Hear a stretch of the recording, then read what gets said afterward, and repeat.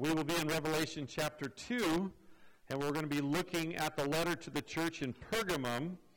But before we get there, I want to do some review. I want to talk about what we learned so far from this chapter.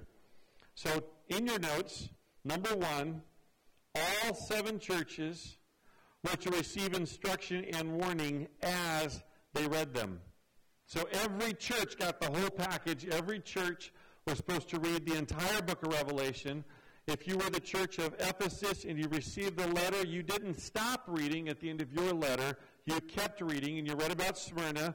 Then you read about Pergamum. These churches knew each other. They had relationships with each other. They were overseen by the same person, the Apostle John.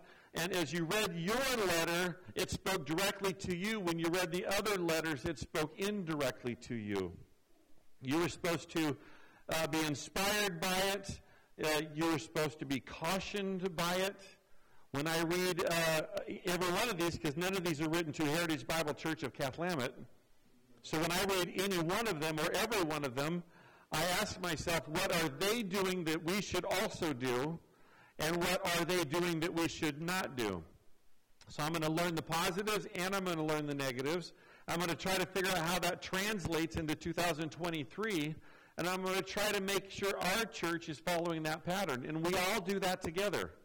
The pastor doesn't have all the power in the church. We as a church move together, and we should be asking these questions. So all 7 churches, and now millions upon millions of churches probably, were to receive these letters and read them as if they were written to themselves. So number 2, something we learned, a teaching is neither true or false based on whether or not there is a church or denomination that practices it. I've heard this a lot, and maybe it doesn't fit your way of thinking, but it's a wrong way of thinking.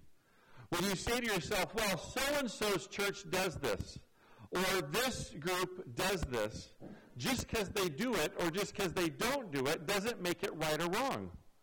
People have had bad ideas and people have had good ideas. What we need are biblical ideas, which means when I have an idea, I check it with Scripture. When I hear about a practice, I check it with Scripture. I see and ask the question, first of all, does it go against anything Scripture has taught? And if the answer is no, it doesn't go against anything, then I say, does it align itself with Scripture? And as a church, we really don't need to be doing anything that doesn't align itself with Scripture. If we just do a bunch of stuff because it sounds like a good idea, then we're really like the first church who lost their first love. They're just doing things because they're the right things to do, or they sound like good things to do. The only true test of Scripture, or test of teaching, or any movement, or spiritual practice is Scripture. That's the word that goes in your blank, Scripture. So we got to make sure. That's a lesson we learned. We got to make sure we are in alignment with Scripture. Number 3, true believers have forgiveness. Okay, true believers have forgiveness. Every time it says, to those who are victorious, or to those whose names are written in the Lamb's Book of Life, any way they say it, it all starts with forgiveness. If my sins are forgiven, then I have eternal life.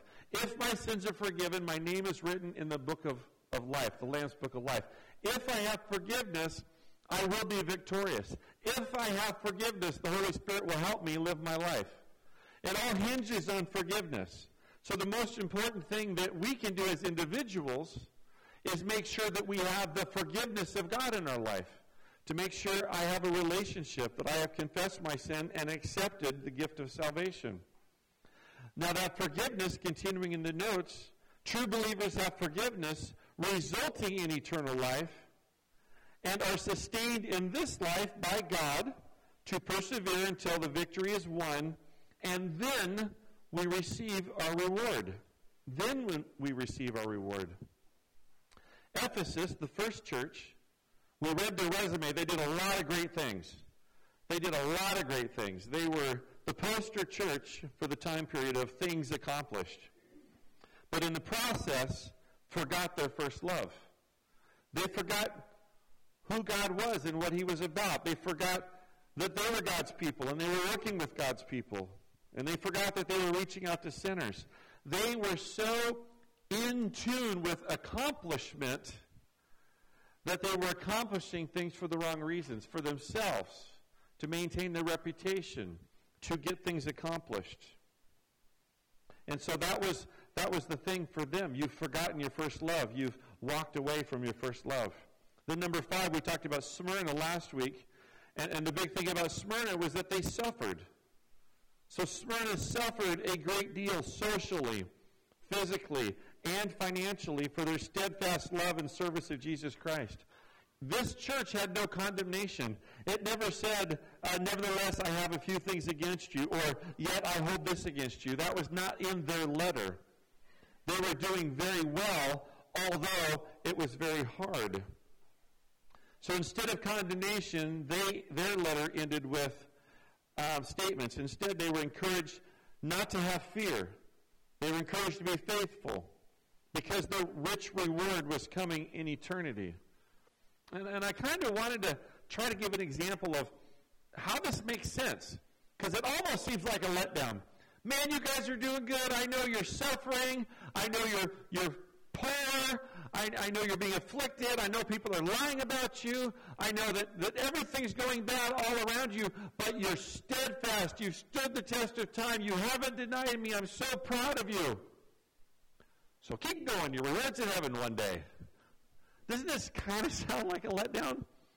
Well, it's because we kind of have the wrong perspective. Let me try to give you an idea. And these are poor examples, so I'm going to give you 3 poor examples, hoping that together they'll be a good example, okay? This is how it works sometimes. When he says, I know it's hard for you, but eternity's coming. I know it's hard for you now, but the reward is coming. Think of it in these terms. You know, when you went to school, or some of you are still in school, and school just got out. You know, when you were in school, some of you loved school. Some of you endured school. Right, Forrest? Yeah, some of us endured school. And you know, April comes around, May's just around the corner, and all I can think about is June. When's the last day of school? How many days are left? And it's like, I know I can get through the end of school because summer's coming. There will be a day soon when I do not have to get on the bus, and I do not have to do homework, and I can play when I want to play. And so you look forward to it. So I can get through the end of the school year because I know summer's coming. That's my first bad illustration. Next one. You're having a hard time at work. Big projects due. You're working overtime. Seems like the job never ends. It's the season, and it just goes on and on. But there's a vacation coming. Family vacation is around the corner.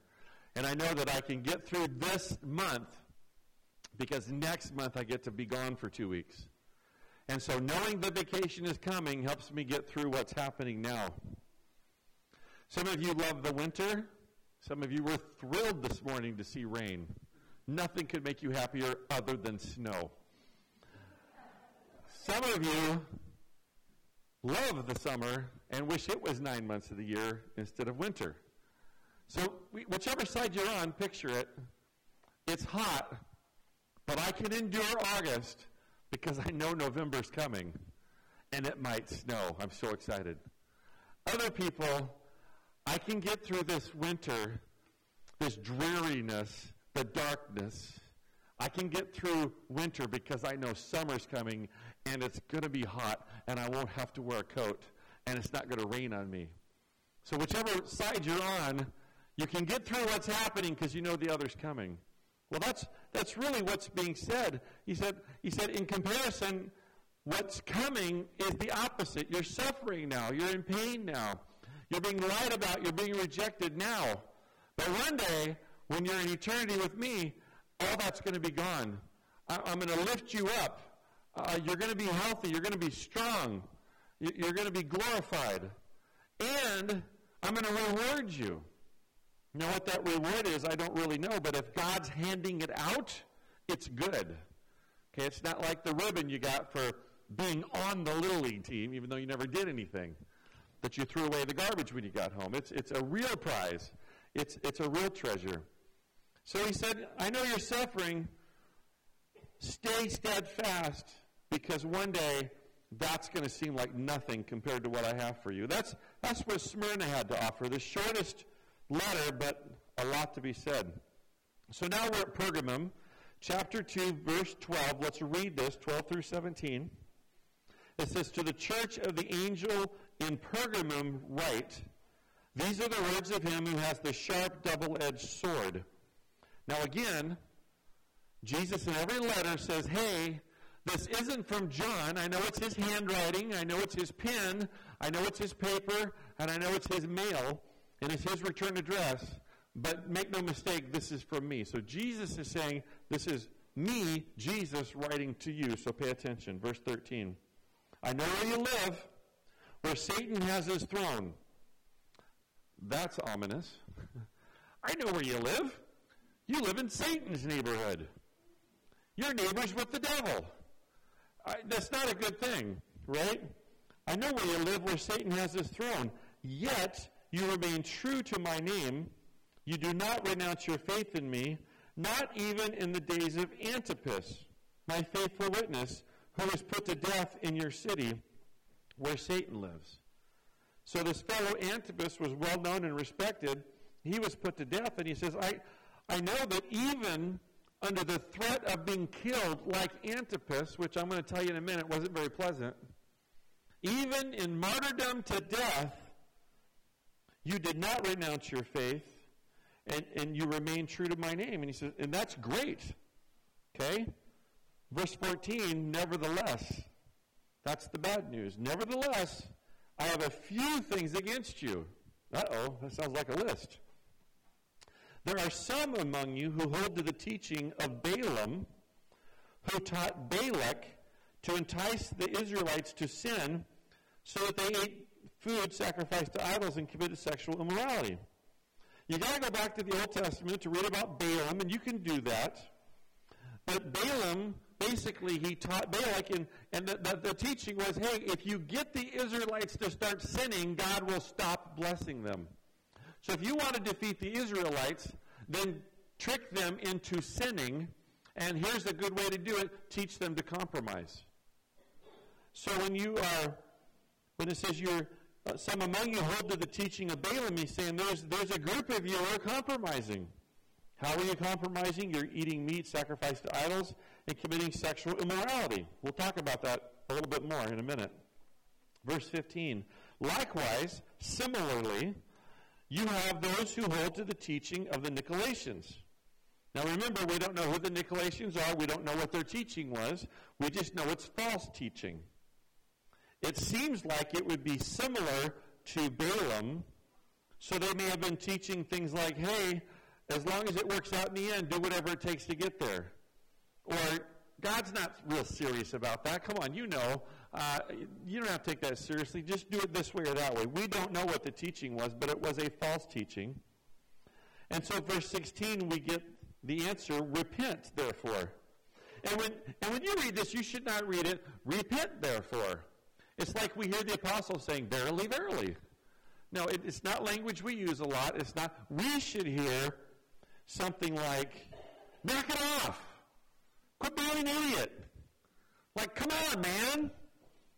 "Likewise, you have those who hold to the teachings of the Nicolaitans. Knock it off. Otherwise, I will soon come to you and will fight against them with the sword of my mouth." And I have written in the margin of my Bible, right next to sword of my mouth, powerful words of destruction. Think about the many times you've heard of Jesus and the sword coming out of his mouth. There's destruction that follows. And he says, "I will soon come to you and fight against them." Then verse 17, "Whoever has ears, let them hear what the Spirit says to the churches. To the one who is victorious, I will give some hidden manna." We talked about that last week. That's spiritual sustenance. "I will also give that person a white stone with a new name written on it, known only to the one who receives it." We talked about that last week. That's basically their ticket into the kingdom, their ticket into the reward. All right? If you want all those details, go back and listen to last week's sermon. Let's go back to our notes. What was Pergamum like? Two things that will tell you everything you need to know about Pergamum. Number one, Pergamum was a center for the worship of Dionysus, Zeus, the emperor, who at this time was the Emperor Domitian, and other pagan gods. Now, when I say the center for the worship, that means their main temples were in Pergamum. It wasn't like they had an outlet temple store, or they just had a sister temple. The temple, the Asia Minor temple, was there, and they led the worship. So when it says, "I know where you live, where Satan has his throne," think about that being the reference. I know you live where Satan has his throne, where the fake gods have their headquarters, where Satan is the CEO, where Dionysus is worshipped, and Zeus is worshipped, and Domitian is worshipped, and Satan is there pulling the strings, doing his work, making it the main thing. So in Pergamum, they were a religious city. They were the center of worship, and that's why God says, "I know where you live. I know you live where you're the minority. I know you live where all the big gods have their temples, where all the popular gods have their temples, where all the false gods have their temples. I know you live in a very rough neighborhood, and I know that Satan is there." And then number 2, what do we know about Pergamum? We know that Antipas, and this comes from history, historical documents and all that. Antipas was a physician suspected.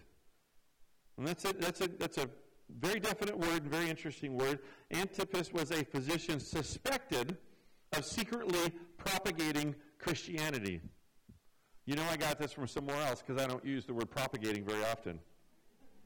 They were suspected of secretly propagating Christianity, which basically means he was acting like a Christian.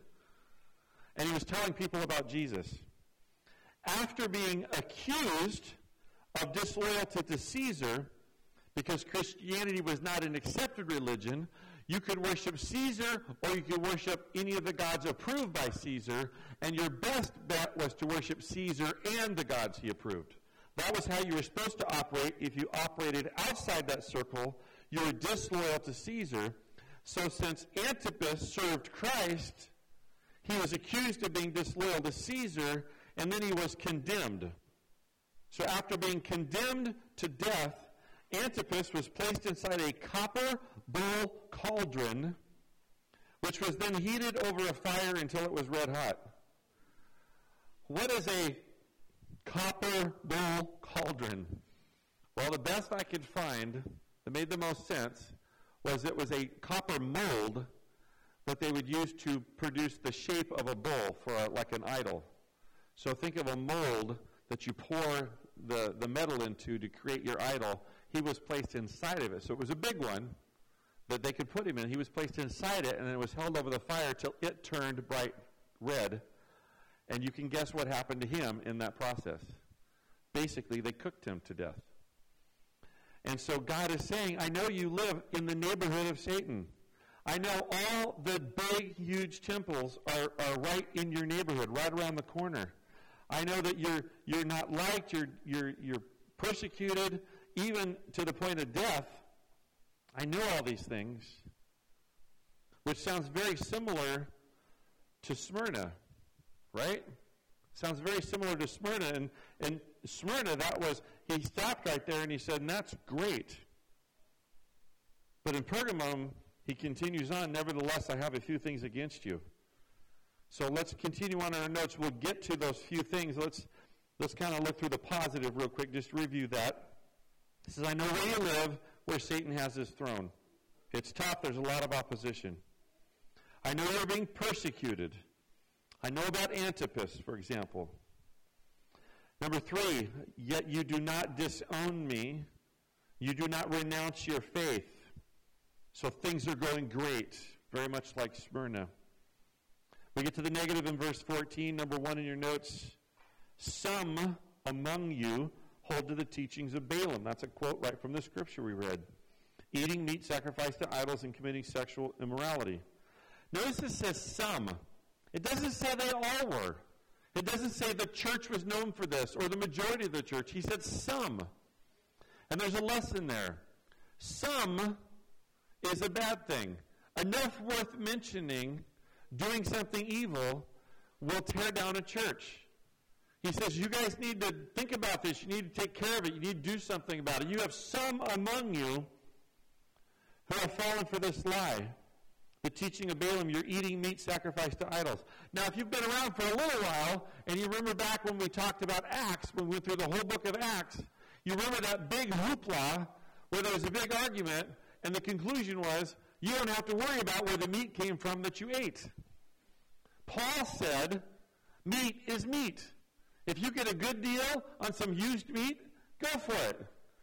Get the meat. Save some money. Eat the meal. And now we hear Jesus saying, I have this against you. You're eating meat sacrificed to idols. How do we reconcile those? Well, how we reconcile it is in the context of all these other temples. What these folks were doing was they were going to these temples and they were eating the meat sacrificed to idols with the people that were sacrificing them. They weren't buying them in the discount market behind the temple. They were showing up for potluck and for meat offered to idols that day during the service in front of them. They were practicing this. And when it says they were committing sexual immorality, they were also doing that at the temple as part of the religious practices of the false god. Sexual immorality was almost always a part of their worship, and they were going and participating. So in other words, some of them got saved and never quit doing the old stuff. Some of them got saved, quit doing the old stuff, but found their way back to the old stuff and were doing exactly what God had told them not to do. And he says, some of you are doing this, and it's got to stop. Repent, knock it off, or I'm going to come and we're going to have words. I would not want to hear Jesus say, if you don't stop, I'm going to come fight you. You know, Daniel sometimes, he's here, I'll pick on him. Daniel sometimes goes, you want to fight me? And sometimes I do. Most of the time I don't. I would not want to hear God say, I'm going to come fight you. And by the way, I have a sword that comes out of my mouth. And I think they knew what that meant. Like, my words can take you out. I don't even have to fight. My words can do the job. So they were participating in this worship service that wasn't theirs. And then it says, you have those who hold to the teachings of the Nicolaitans. So that another group, maybe the same group, but a significant group nonetheless, who were listening to the false teachings, who were not comparing it to the Scriptures, and were embracing it. They were moving on in ignorance, hopefully ignorance. Hopefully they didn't realize it was a false teaching, but they weren't bothering to check.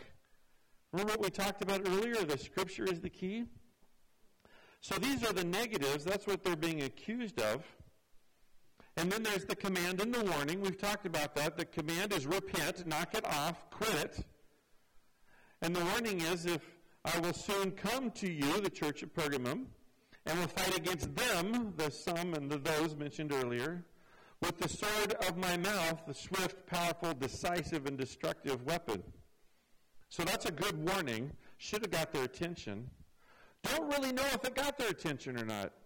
We don't have any record of what particularly happened in this area. We know that right now the old city of Pergamum is in ruins. They've uncovered it architecturally, and they can see all these things. So history has been validated that these temples were there, and there was a church there and this kind of stuff.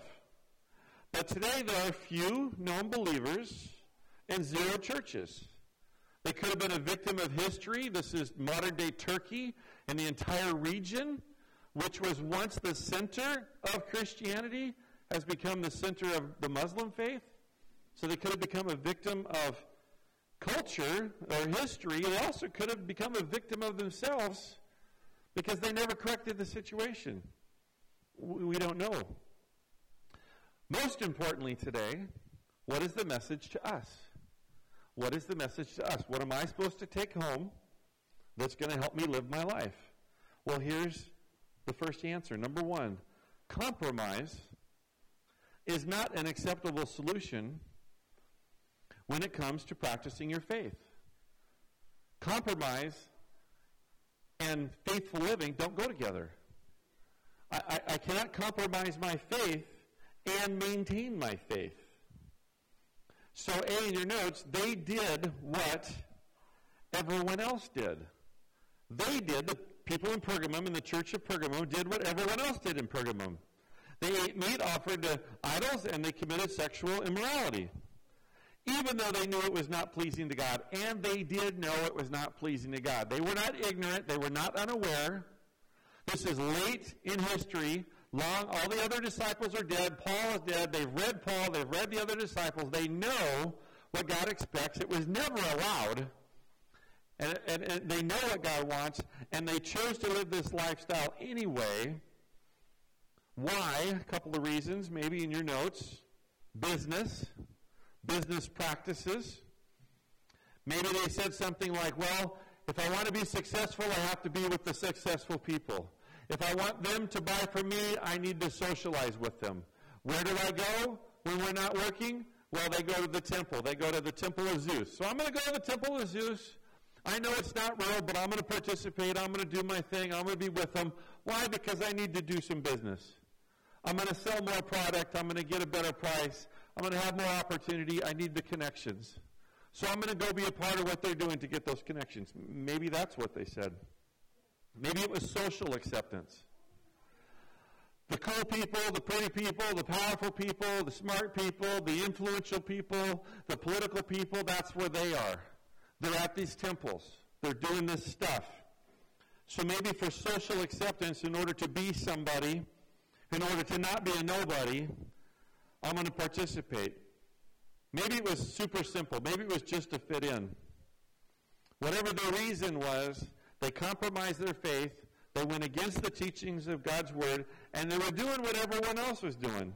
And they were doing it to false gods in worship. Where else might compromise come? How might it get there? Well, B, write the word rationalization in there. It's a big word. Spell it any way you want. Rationalization. Here's what it sounds like to rationalize. Well, no one seems to be getting punished. I've heard this. I know what God says. I know what the Bible says. And I know my parents told me that too. And the pastor says it all the time. I wish he'd stop. But I know what the Bible says. But you know what? I see everyone else doing it. No one else seems to be having a bad time with it. No one else seems to be getting in trouble. So all I see is everyone else having fun while I'm stuck here doing the Christian thing, and I'm missing out on life. So I think I should get to do it anyway. Obviously, God doesn't care about it as much as I thought he did. That's rationalizing. I don't want to be the only one to be left out. Here's one. It won't hurt much. A little bit won't hurt. I'll be careful. I won't let it go too far. I'll just be there, but I'll be careful. All rationalizations. Saying something like, I'm the exception to the rule, this kind of thing. Compromise, rationalization is part of that compromise. See in your notes, write the word pragmatism. Pragmatism. Again, spell it any way you want.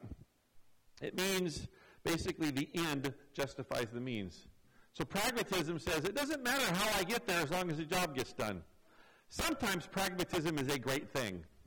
If I've got a pile of rocks in my driveway that need to be spread and I don't have a tractor, pragmatism says the job needs to get done, so I get my shovel out and I do it the hard way.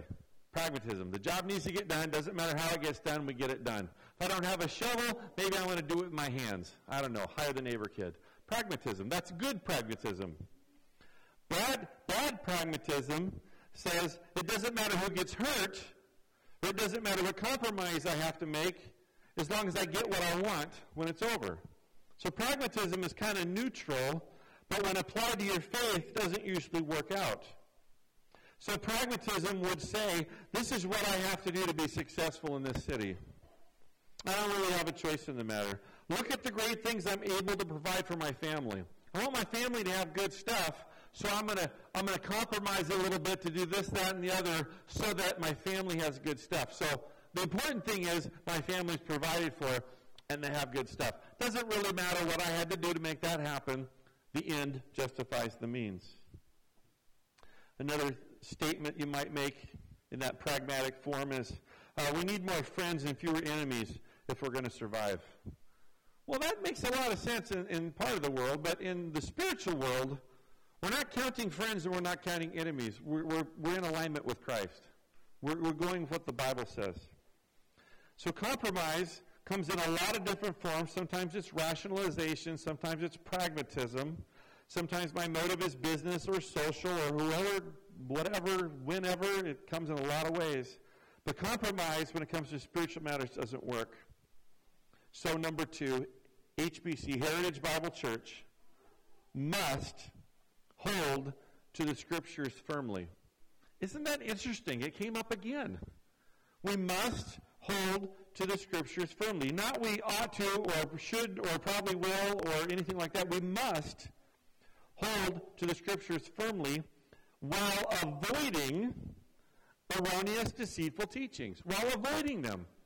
Which sometimes means we have to name names, and we have to name places, and we have to say, stay away from this, don't read that, watch out for this, don't believe this, this is a lie, don't practice that. Sometimes it means that we say, this is how Scripture says to handle it, it's the better way, it's God's way, this is the way, we're going to do it, even if it costs you something. We must hold to the Scriptures firmly while avoiding erroneous, deceitful teachings. That right there is the difference between the church in Smyrna and the church in Pergamum. The church in Smyrna held to the Scriptures firmly and avoided erroneous, deceitful teachings and went where God took them. And God said, I know it's hard, but I'm going to bless you one day, and it's going to be worth it. The church in Pergamum did not hold the Scriptures firmly. They embraced erroneous and deceitful teaching, and God had to say to them, knock it off, or I'm going to come and we're going to fight over it. With the sword that comes out of my mouth. Not good. Now, I want to also take it a step further in your notes, what this passage is not telling us, because we could take it the wrong way. Some people would say, well, that just proves that we should have nothing to do with pagans, unsaved people, unbelievers, or any people that have a sinful lifestyle. We shouldn't have anything to do with them. Shouldn't talk to them, shouldn't be around them, shouldn't do nothing, shouldn't work with them, nothing. However, continuing on, they are your neighbors, they are your customers, they are your employers, they are your Little League buddies, etc., etc., etc. So it doesn't work. God never says, avoid the unbelievers, avoid the sinner. He does say don't hang out with them and do what they do, right? Instead of avoiding them, this is what we should do. Last thing in your notes. Rather, pray for those who persecute you. Matthew 5:44. Pray for those who persecute you. If someone is afflicting you, pray for them. If they're causing you to miss an opportunity, pray for them. If they're slandering you, pray for them. If they're badgering you, pray for them. That doesn't sound logical. I know that. It sounds counterintuitive. But it's God's way. And we kind of have to believe that the God who created the universe knows what he's doing. And he says, pray for them. So my best move going forward is to pray for those who persecute me. Pray for those who make my life difficult. In that same passage, it says, love your enemies. Like if there's people who are literally against you, you have to defend yourself against their attacks. God says, love them. There's a challenge, right? Pray for those who persecute you. Love your enemies. In Jeremiah 29:7, the instruction is given, do good in whatever city you find yourself. Now, these are the Jewish people who have been exiled to Babylon and other places over there. And Jeremiah says, wherever you find yourself, while you're in exile, while you're a captive, do good in whatever city you find yourself. Do good because life will be better for you if you're making their life better. Do good because if you serve me and serve them, they might ask who your God is. Do good in whatever city you find yourself. 1 Peter 2:12 says, live good lives among the pagans. Among the pagans. Be there with them. Just don't live their life. Live your good life among the pagans, it goes on to say, so that they may see your good deeds and glorify your Father in heaven. Matthew 5:16 says, let your light shine brightly. Let your light shine. Let people see who you are. So, when there's opportunity to compromise, we accomplish these things. When we don't compromise, we become those who might hear God say, hey, knock it off or we're going to have words. Right? That's probably not the place we want to be.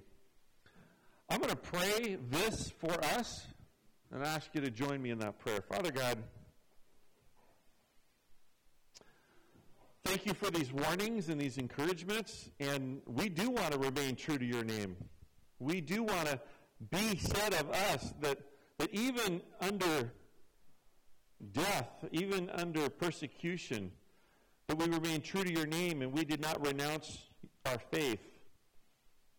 We want to do that, but we don't want to be compromisers. We don't want to be getting along so that life gets easier when you've called us to stand firm. We don't want to practice sinful things for business purposes or social purposes. We don't want to rationalize our behavior, rationalize our sin. We don't want to be pragmatic about that. We want to hold to Scripture, and we want to avoid false teachings. Father, help us to pray for those who persecute us, to love our enemies, to do good wherever we find ourselves, to live good lives among those who don't know you, so that they maybe will know you one day, and to let our light shine bright so that you are seen and people can know who you are. Father, that fits so well with everything we've talked about, what our goals are as a church, the things we pray for together on Sunday morning. It just fits so perfectly. Help us to be those people.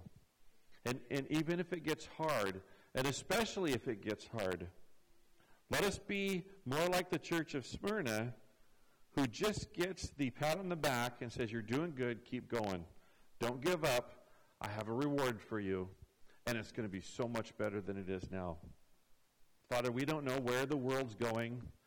We don't know what Satan is trying to accomplish or whether he'll be successful.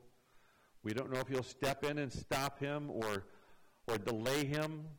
We also don't know if it's coming fast. Maybe the rapture is going to happen tomorrow. We just don't know. But as we live our lives, may we serve you. May we not deny you.